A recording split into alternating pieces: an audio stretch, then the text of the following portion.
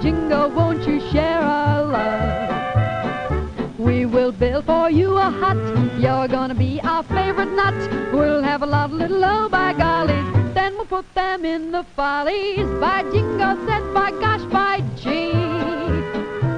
By Jiminy, please don't bother me. So they all went away singing oh by Hello gee, and by welcome gosh, to by the American gee, Writers by 100 gee, Pages at a by gee. Time podcast. So this episode will be the beginning, the start of four, the first of four episodes where I'll be looking at Native Son by Richard Wright. This is probably one of the more well-known and famous novels I've looked at in this series. There has been several famous books like Uncle Tom's Cabin, for example, and some others. But I've been reading through the Library of America, so I get some well-known books, but I also get some more relatively obscure works, canonical works, I guess, but maybe lesser-known works by authors and things like we've been doing with Richard Wright, like Law Today and Uncle Tom's Children. I'm not sure. Certainly it's not as well-read and well-known as Native Son or Black Boy. But this is certainly a work that a large number of people come across at some point in their lives, and is, it's probably every bookstore, has it on the shelf. And it's not one I've read. I mean, I kind of embarrassed the same way I am with Uncle Tom's Cabin when I hadn't read it yet. It's just like, well, I read a lot of nonfiction when I was young, so didn't have the time to read all these books. I knew about it. I didn't really know what was in it. I knew it was kind of a bleak novel, but I didn't quite know what to expect going into it. But by that point, I've already read two other Richard Wright books, and I was kind of sold on him as a writer and was excited to start. And then I read it very quickly in a handful of days over our winter break here in Taiwan. Now, I haven't started Black Boy yet. I've been kind of sitting on it because I've been trying to catch up on recording. So I'm going to start reading Black Boy probably next week, and then we'll do the Outsider, finally, and finish up our thoughts on Richard Wright before moving on to like James Baldwin, or maybe doing some other of the books on Black writers that I have available. So, anyways, this book is kind of structured in a different way. It's structured in three books. It doesn't have chapters. The first book is 90 pages, and the next two are each about 150 pages. So it's, I guess I'll just do book one today, and then I'll do the next three episodes looking at the other three. Maybe looking at the story thematically might be a better way to go about this at this point. So I think this episode I'm going to talk about the characters, because all our major characters are introduced in book one anyways, with the exception of the lawyer, but even he's sort of alluded to, I think. Then we'll, in the next episode, I think I want to talk more about like race in America and how Richard Wright is dealing with it, and the Black experience during the Great Depression. And at some point I want to talk about communism. So maybe I'll do a whole episode focused on the portrayal of communism here. And then like the justice system, maybe. I'm not quite, I'm going to kind of play it by ear. But I will kind of go through the book.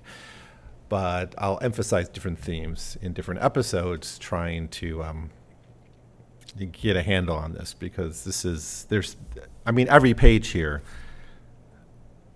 you could spend like, almost every page here, you could spend like a, whole podcast on in some cases. That is very, very rich and very complex and difficult to talk about. I mean, compared to Uncle Tom's Children, this is like on another level of and it's a different experience. And someone of my background, reading a book like this, it's talking about things that, experiences that I'm not going to have and didn't have growing up, or when I was Bigger Thomas's age.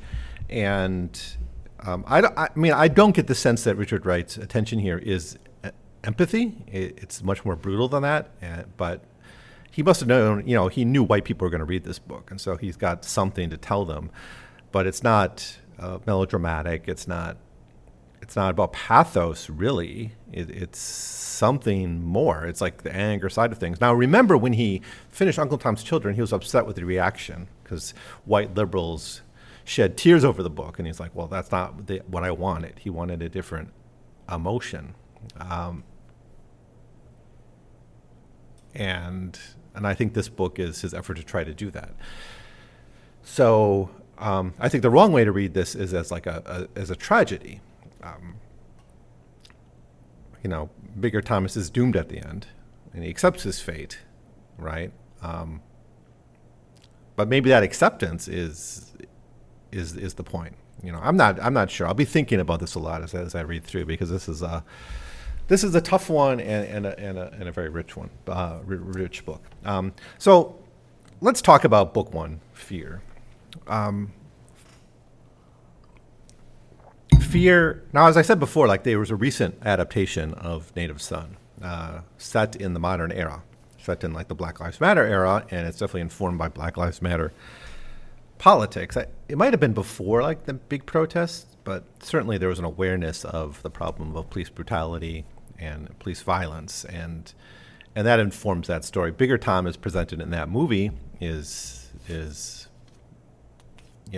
well educated. He's reading a copy of The Invisible Man, Ellison's book. Of course, Ellison was friends with Richard Wright. I think he was a little bit younger, and he lived a little bit longer, because Richard Wright died fairly young. But and I think that's fine in a way, because Bigger Thomas here is presented very differently than in that movie. He's less of a sympathetic character here, or in the movie, or he's more sympathetic in the movie to modern audiences. And I think Richard Wright very purposely gives us a character who, when we're introduced to him, he's kind of a bully. He's kind of a bit of a brute in many ways, and that's part of the point. It's this society has created this person. He's doesn't have control over his own identity and feelings about and his place in this world. But I get when you're setting a story 50 years after the Civil Rights Movement, it's harder to sell it. Maybe this would have been a better movie if it said it in the 30s, but then it might feel like a period piece, and lose some of its impact. I don't know. It's a struggle to do this, to set this movie in modern times, because the Black experience changes. It's not ahistorical, all right?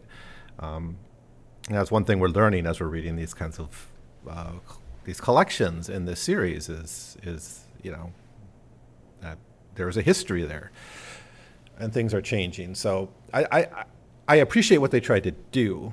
I don't think it was very successful, but the point I want to make is 90% of that movie is the adaptation of book one, Fear. The last 10 minutes or so covers the rest of the book, and the whole trial thing they dispense with because they have him. I don't want to say it's suicide by police. It possibly suicide by police. I'd have to watch it again carefully to see that. But he's killed by the police in any case. And then so we don't get a trial. We just and I think that speaks to us in the age of Black Lives Matter, perhaps. But I think we missed out on a lot of what this book's kind of trying to do. We also don't have communism in the movie, because we have kind of more the white liberal ally of Black America being presented instead of the communists. And that takes away from, I think, some of the interesting aspects of the story too.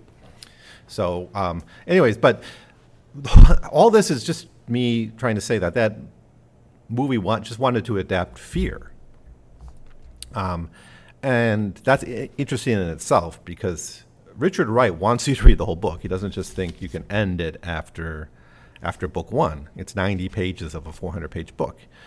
But a lot happens, I guess, in those pages. So let's talk about what happens in Fear, book one of Native Son. So now Bigger Thomas lives in basically a one-room tenement kind of house in Chicago. He's in Chicago with his mother, his sister Vera, and his younger brother Buddy. And he's the oldest. And we're immediately introduced to a rat in the house. It's a rat-infested apartment. It's small. It's one room. They have to change with their backs to each other. So, that's the privacy they get. It's during the Great Depression. It's set during the end of the Great Depression. And if you know any of the history of the New Deal, the New Deal helped America broadly, those policies, but it did not help Black Americans nearly as much. Recovery tended to help white people first. Blacks were first fired, last to be rehired. And then policies themselves were discriminatory in various ways, not always by intention, or maybe by intention. I don't know. I'll let the historians tease that out. But for example, this wouldn't affect Bigger Thomas, but the AAA, which gave subsidies to farmers for lowering production, was given to the landowners. Now, most Black farmers were tenant farmers or sharecroppers. So they didn't get the AAA payment. So they were told, so landowners would take land out of cultivation and get subsidies, and that would actually hurt Black farmers who lost land. They lost their leases in some cases. So the New Deal itself was, didn't always make life better for Black Americans. Maybe things started to change with Roosevelt's order on war production in 1940. That was issued 41. That was issued right around the time the book was published, but it wouldn't have had much impact on someone like Bigger Thomas. He's on the dole. Let's put it that way. And he's being put off the dole. The family's going to lose it, and so they're going to be destitute at this point. So, but the aid agency, it's some kind of New Deal, an unnamed New Deal agency, I suppose, some city government, maybe it's at the state level, but he's being told, he's like, we have a job for you, right? It's like work for welfare kind of situation, but 60 years earlier. So he gets, and that's like what he has to do in the day. That's his job that day, is to go to this interview for this job, and it's going to mean like the survival of his family essentially, because he's the only one who really can go out there and make a living. His siblings are too young, and and his mother's got to deal with the kids. There's no father in the story. Now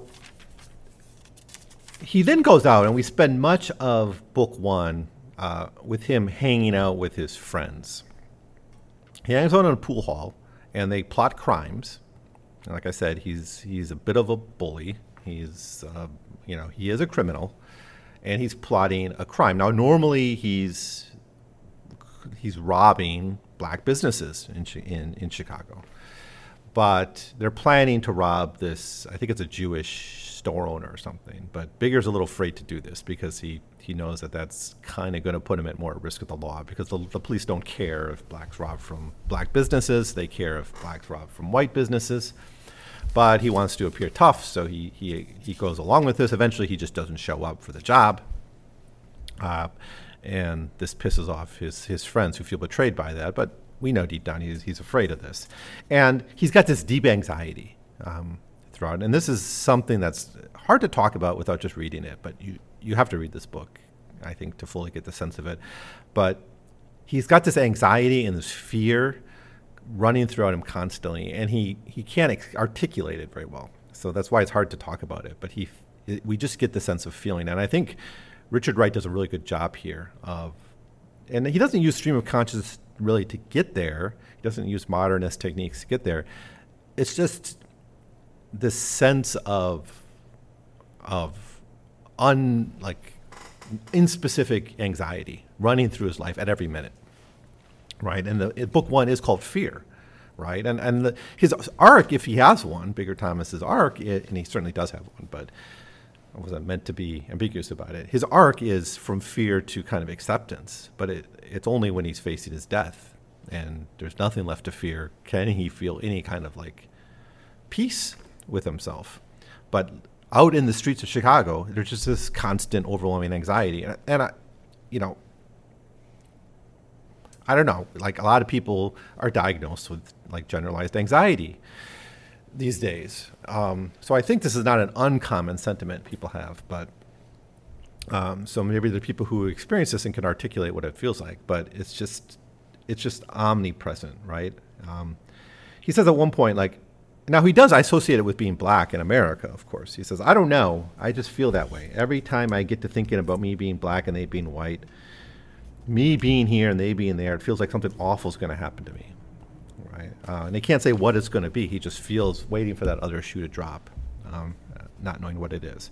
Now, of course, Chicago here is a segregated city in a sense, a de facto way. De facto segregated by housing policy, and that's going to be important for our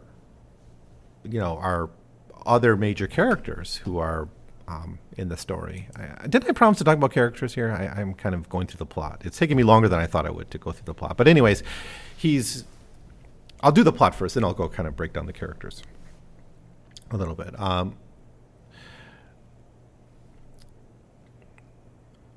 So there's a whole thing up in the pool hall, right? And he's kind of bully his friends around. He acts big and tough, but he's got this anxiety. And when he talks about it with some of his friends, he does admit this. Now they go to a movie theater, and on the screen he sees, I guess it's like newsreel footage before the movie, but he sees this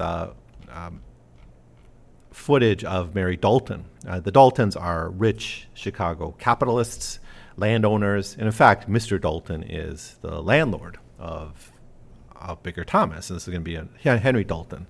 The landlord he owns like this South Side real estate, so he's a slumlord essentially, and he charges more for rent per square foot to black communities, and he justifies this as just being the rent. Now he's a little bit liberal on issues. He is kind of the liberal, even though in reality he's quite brutal to black Americans, black Chicagoans. He believes in things like he supports the NAACP, for instance, or whatever. But anyways, the important thing is they see Mary Dalton, and she's like a young, pretty girl, and they see her on the stage, and they talk about her, and they make notice about her. So in a sense, Bigger Thomas is aware of Mary Dalton before Mary Dalton's aware of him, outside of like she being aware of black, the racial problem or something, or the Negro problem in America. She's aware of that in an ideological sense, but she doesn't know Bigger Thomas from Adam, right? But Bigger Thomas knows her, at least because she's sort of a bit of a celebrity. And then they masturbate in the theater. It's no other way to say it. They actually do that. Now, he's a young man. He's got a girlfriend, and their sex life with his girlfriend. In fact, we don't even really hear much about the girlfriend until book 2, anyways. And she ends up being the second victim of Bigger. That's something we'll get to later on. But it's not clear, like, that they're having sex, and he lives in this one-room house. So you go to a theater to do this, I guess. It's kind of hard to read. It's hard maybe to understand in our social context. I've been rereading Ulysses, actually, and there's a public masturbation scene in that novel famously. And I don't know. I have a hard time believing this was a very common thing, but maybe it was. I don't know, I'll let the historians who specialize in this topic say more about it. Okay, moving on in the story. He hangs out a little bit more. He avoids the robbery. He basically chickens out. Because on some level, he knows like that's crossing a line that is going to put him into trouble. So he's got this fear of white America coming down on him, and that's important for understanding the bad choices he makes throughout the rest of this book. There's an element of fate here, and I think where we can maybe have a conversation is to what degree is Bigger Thomas like responsible. He does kill 2 people, but the way he talks about it is like he didn't have a choice. Like he had to do this do these murders because the consequences were worse. Now, he does other things that put him in this position. But anyways, he meets with Mr. Dalton finally. He goes to the interview. He meets with Mr. Dalton, and he gets the job because Mr. Dalton wants to present himself as being charitable to the Black America that he's exploiting for his wealth, for his millions. And he gives them this job, and it's like he has basically a room in the house to stay in. He's going to be the driver for the Daltons. So he'll have to drive Mr. Dalton around and drive Mary to school and do other things like deal with the furnace and some housekeeping stuff. And there's a housekeeper there too I think she's Irish, and she doesn't like Bigger Thomas, but she puts up with him. And I think he meets Mary. I don't want to confuse the movie or not when he meets Mary. I think he does meet Mary early on. He also meets Mrs. Dalton, who's blind, and that's important for the plot. But he meets the family, and Mr. Thomas presents himself as sympathetic to Black people. There's no discussion here really of how he is treating them in a systemic way. Right? Now, Bigger Thomas himself comes off as, he is kind of an ignorant person, right? We really see this with the communism, and I think Richard Wright, certainly thinks or thought at the time that communism was, something, better that, he wants capitalism over, right? He's a Marxist. I think he's not so supportive of the communist movement all the time. He presents them as, especially white communists, as being inauthentic allies at times. Well-meaning maybe, but not truly understanding what Blacks are going through, and therefore not able to be true allies or a true solution. That doesn't mean he doesn't support Marxism broadly. I think he thinks he has issues with the movement culture of communism. And that's where Mary comes in, because Mary is a communist, and her boyfriend's a communist, her boyfriend Jan. So anyway, let's move to the boyfriend. So Bigger Thomas is asked to take Mary to school that day, and instead of going to school, she's like a truant. She doesn't want to go, so she says, okay, instead drive me to pick up Jan, the boyfriend, who is like a straight-up Communist Party, an open, avowed communist, like an organizer or something.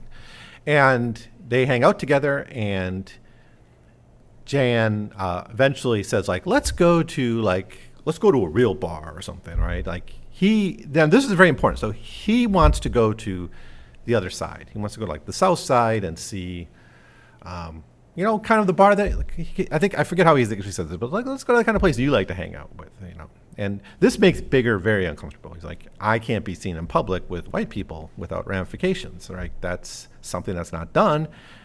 But my boss is asking me to do this, essentially. So he goes along with this and has some drinks with them, and they proceed to get drunk. And they're like the tourists. That's how we feel about it. They are kind of the tourists of the other side, and this makes Bigger Thomas feel really uncomfortable, because he knows there's something wrong with it, but he's not quite able to articulate this, because it comes to him as this feeling of generalized anxiety and terror every day of his life, every moment of his life, about what's going to happen to him. And he's afraid of losing his job. He's afraid of what's going to happen if he's seen with white people. And now he just thinks she's kind of weird out of this. He calls her an odd girl at some point. He knows there's something wrong with this, and it's based on race, but there's he's just kind of confused by Mary all the time. He was very conscious, this is a quote, he was very conscious of his black skin, and there was in him a prodding conviction that Jan and men like him had made it so that he would be conscious of that black skin. Did not white people despise a black skin? Then why was Jan doing this? Why was Mary standing there so eagerly with shining eyes? What could they get out of this? Maybe they did not despise him, but they made him feel his black skin by just standing there looking at him, one holding his hand and the other smiling. He felt he had no physical existence at all right then. He had something he hated. He was something he hated, a badge of shame which he knew was attached to a black skin. It was a shadowy region, a no man's land, a ground that separated the white world from the black that he stood upon. He felt naked, transparent, and he felt that this white man, having helped to put him down, having helped to deform him, held him up now to look at and be amused. Unquote. It is kind of like a tourism for them, and it makes him feel his black skin more that they're around him and they're associated with him in public, which he doesn't feel when he's in an all-black environment. And of course, that's structural. That's not internal to him. That's imposed on him from the outside. It's a burden he has to bear, and it's something that Jan doesn't have to. And Jan's actually making it worse in Bigger's mind. In fact, he probably is. Now, we get a little bit of, they ask him questions, and we get a little bit about his background, that he's a product of the Great Migration. We know that. He's that first generation, or maybe I guess he's the second generation of blacks in Chicago. Well, after the Great Migration, obviously there have been blacks in Chicago since the antebellum period, since the city was founded, but the mass migration that came during World War I. He's like that second generation migrant. So he's of the city, but so he's not quite Richard Wright's generation, right? He's a little bit younger. Richard Wright would have been the first generation to migrate out of the South, although not with the Great Migration, right? A little bit later. Now we are introduced to Max here. Max is like the one major character that we don't, I guess the girlfriend, but I think she's mentioned here. But we get an introduction to Max where Jan talks about Max, this lawyer friend of his, and Max is going to be the one who's ultimately going to try to defend Bigger, and he's certainly a sympathetic character, but he's got his own myopia. There's a limit to what he can understand, but he does probably get as close as any white character does. Jan's just generally sympathetic to black Americans and people like Bigger Thomas. But I think Max, because he's the lawyer, is forced to sort of understand him more. So Max is introduced here, but he becomes a very important character. Anyways, we're coming to it. So eventually they go home. Jan leaves, and Bigger takes Mary home. And Mary's drunk, and eventually he's able to get her into the room. But because she's so drunk, he has to take her into the room. Now, while there, he does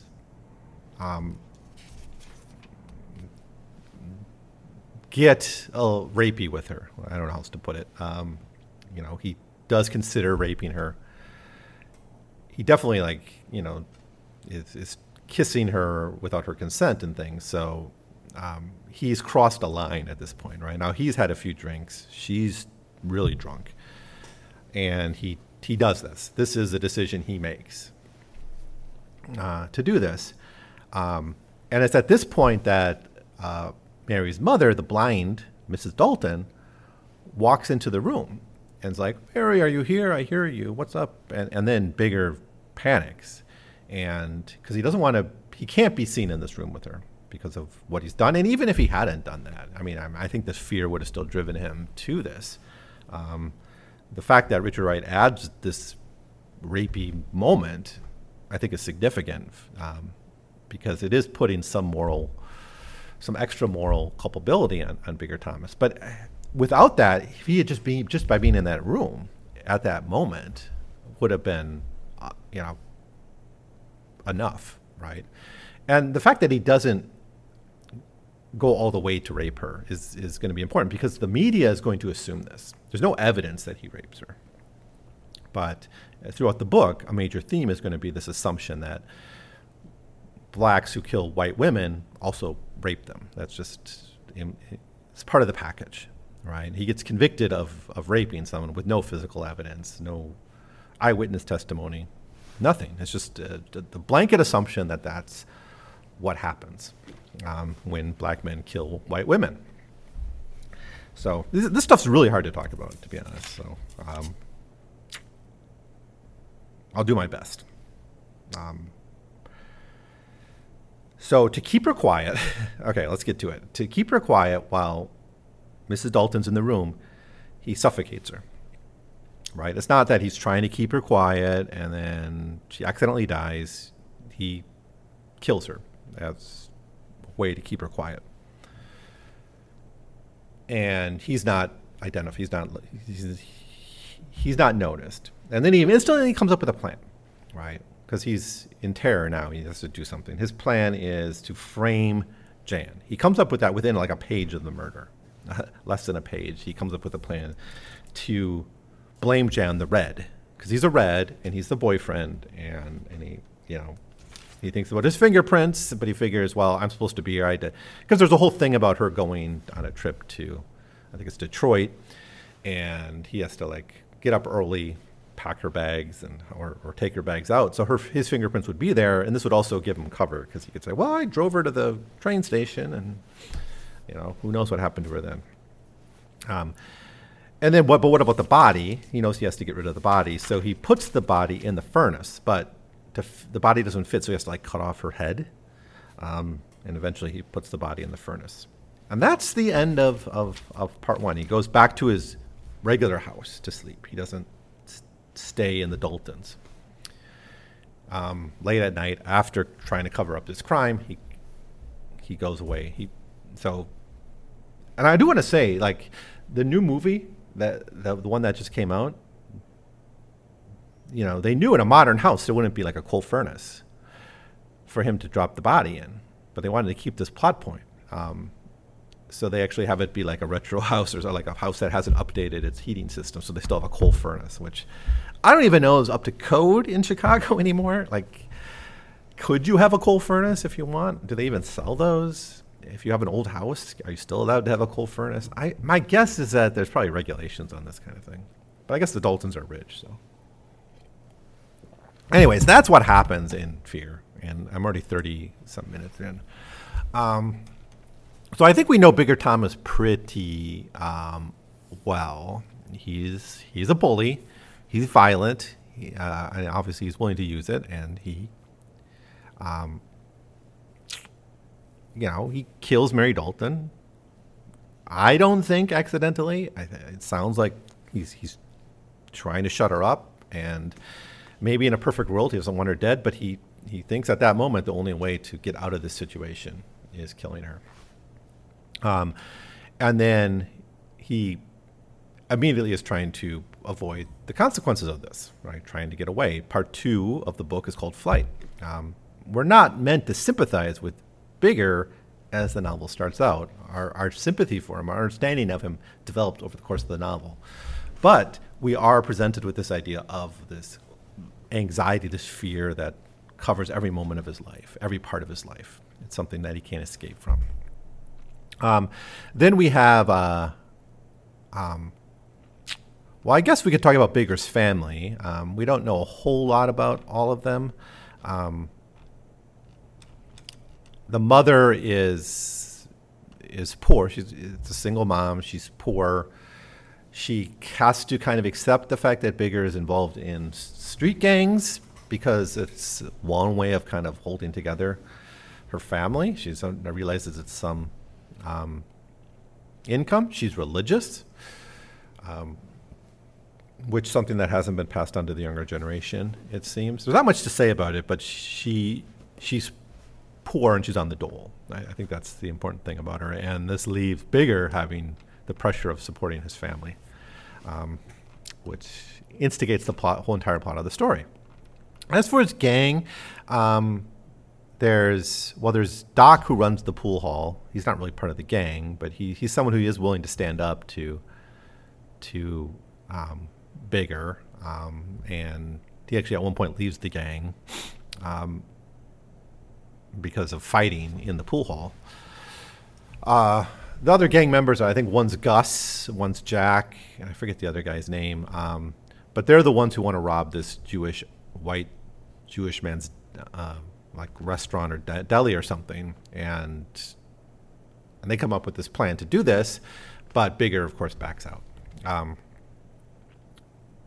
And they don't really play a big part of the story later on. I guess they do show up at the end, kind of giving insincere promises to help the family, but these characters are just helping to contextualize Bigger's social relations earlier in the book, I guess. Then we have the Daltons. The Daltons, the older generation of the Daltons are, obviously they make their money off the exploitation of Black America. They're slumlords, but especially Mrs. Dalton is someone who wants to kind of give back. She steals $1 in the morning and gives back 50 cents in the afternoon. That's the Daltons, right? And they make a big deal out of the 50 cents they give back and tend to ignore the $1 they steal in the morning. They are parasites on the Black community of Chicago, despite how much they give to the NAACP. And they give to middle-class Black organizations. They're not supporting more lower-class charities, it seems. They're supporting the visible representation of Black America, right? The respectable organization. But they're not the kind of people who's going to cross the line and visit the homes that they rent out to people. So that's the Daltons for you. Are they complicit in creating Bigger Thomas? I think Richard Wright would say yes. They're part of it, and that's part of the argument that the lawyer makes at the end of the story. Now, Mary Dalton is different. She is sympathetic to communism. Her boyfriend's a communist. And of course, she's dead by the end of part 1, but her place in the story never ends because her death is what motivates pretty much all the characters from that moment on.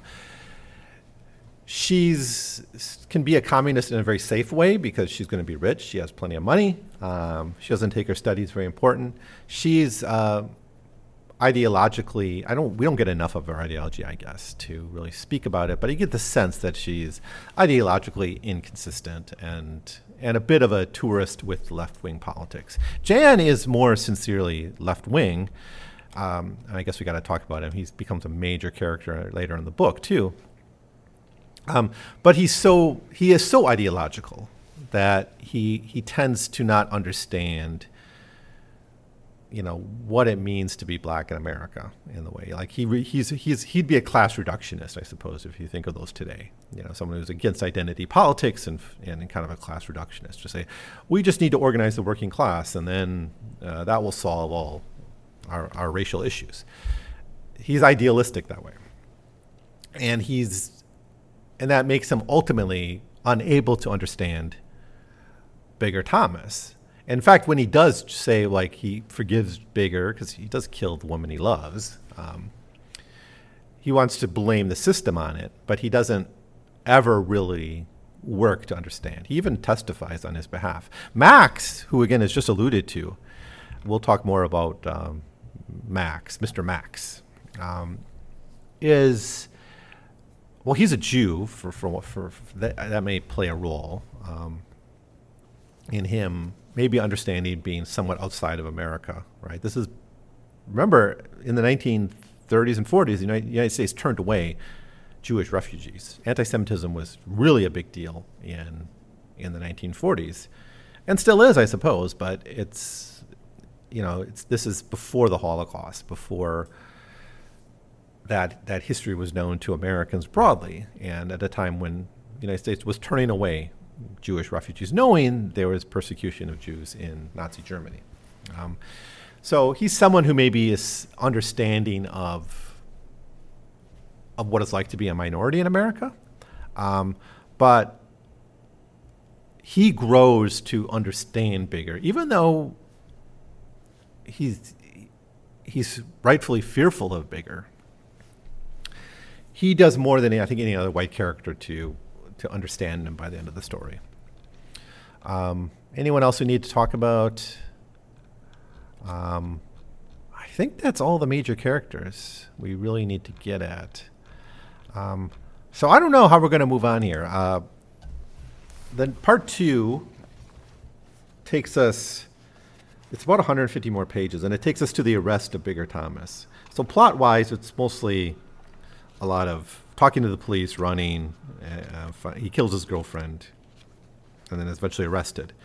I don't have a criticism of this novel. I'm not going to make them because it's, who am I to criticize such a wonderful book? But if one part could be shorter, I guess it would be this part. But he really drags it out. He drags out the chase. I actually think it's important to, there's some good stuff in this section, especially in the second half of Flight. I don't want to. What I was just saying, I don't want you get the idea that I think this novel's too long. It is a quick read, it is a brisk read, and it's engaging, and it sucks you right in, like all of other Richard Wright's writings. So I'm kind of wondering if one section could be a little bit shorter, just to make my life as a podcaster here a little bit easier. I'd say it'd be part 2. But I guess I'll do most of Flight. I think I want to talk about Bigger Thomas coming to terms with his actions, the murder, and how he tries to evade it. And then when he finally is on the real run, when he's identified as the murderer, because there is a point here where at first they assume with that Bigger Thomas thinks he's going to get with the frame job because, the whites just assume it would be either the red who would do it before this black man. They kind of belittle him in a way by assuming he couldn't have been the one that did the crime. But once it's realized, once it's essentially proven that Bigger did it, then the media shifts and it's just like, oh well, this monster, this ape, like they describe him in like the media describes him in these simian terms. It's like really, really nasty shit. And of course, the assumption that Mary was raped is instantly there. That's an interesting shift because it's at the first they're like the way Bigger presents himself as a servant of the Daltons. He's not a suspect, which kind of surprised me when I first read it. But now that after reading the whole book, I kind of understand it a little bit. It's like it's part of American racism to assume that Bigger Thomas was just the submissive servant this whole time, and he couldn't have done this crime, right? That it must have been the communist. I don't know. I think it's really fascinating the way Wright does all this. Anyways, I probably botched all this. I'm sorry. I'm kind of nervous to talk about this book because of what side of the color line I'm on individually. And it's probably the most difficult book by a black writer I've ever read. I felt more comfortable talking about all these other. I haven't felt nervous about it the way I do this book because it is so challenging, and it's dealing with rape. It's dealing with a character we're not really that sympathetic to. We're dealing with state violence. We're dealing with Bigger's own crimes. We're dealing with, and then this kind of this wonderful description that he has of this fear and anxiety that just is everyday life of his character. I don't know. I think I'm doing okay, but I'm a little uncertain if I'm getting everything right here. So I'll appreciate your feedback. So anyways, I guess that's going to be it for now. I've been going on for long enough. I'm going to do the next 100. It's basically most of Flight. If you're reading along with me, the first 100 pages or so of Flight, if you kind of just divide up the rest of the book into 3 chunks, you'll know roughly where I'm going to be. So the third episode will cover the arrest and the early part of his time in jail, and then the final part will really focus on the trial, I guess. But I'm going to try to find a theme or an agenda for each episode, and I've kind of been all over the place here. Here I was trying to introduce the characters, and the next one I think I want to talk more about maybe race. So I'm going to have to think a little bit about how I'm going to approach that, because he's doing something very important, I think, and that's why I think this book has to be read by everyone. I think it still has a message for us after all these years. So anyways, I did my best. Let me know what you think. Thanks for listening anyways, and I'll see you next time.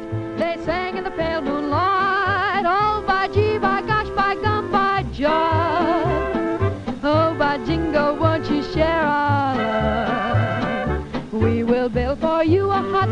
You're gonna be our favorite nut.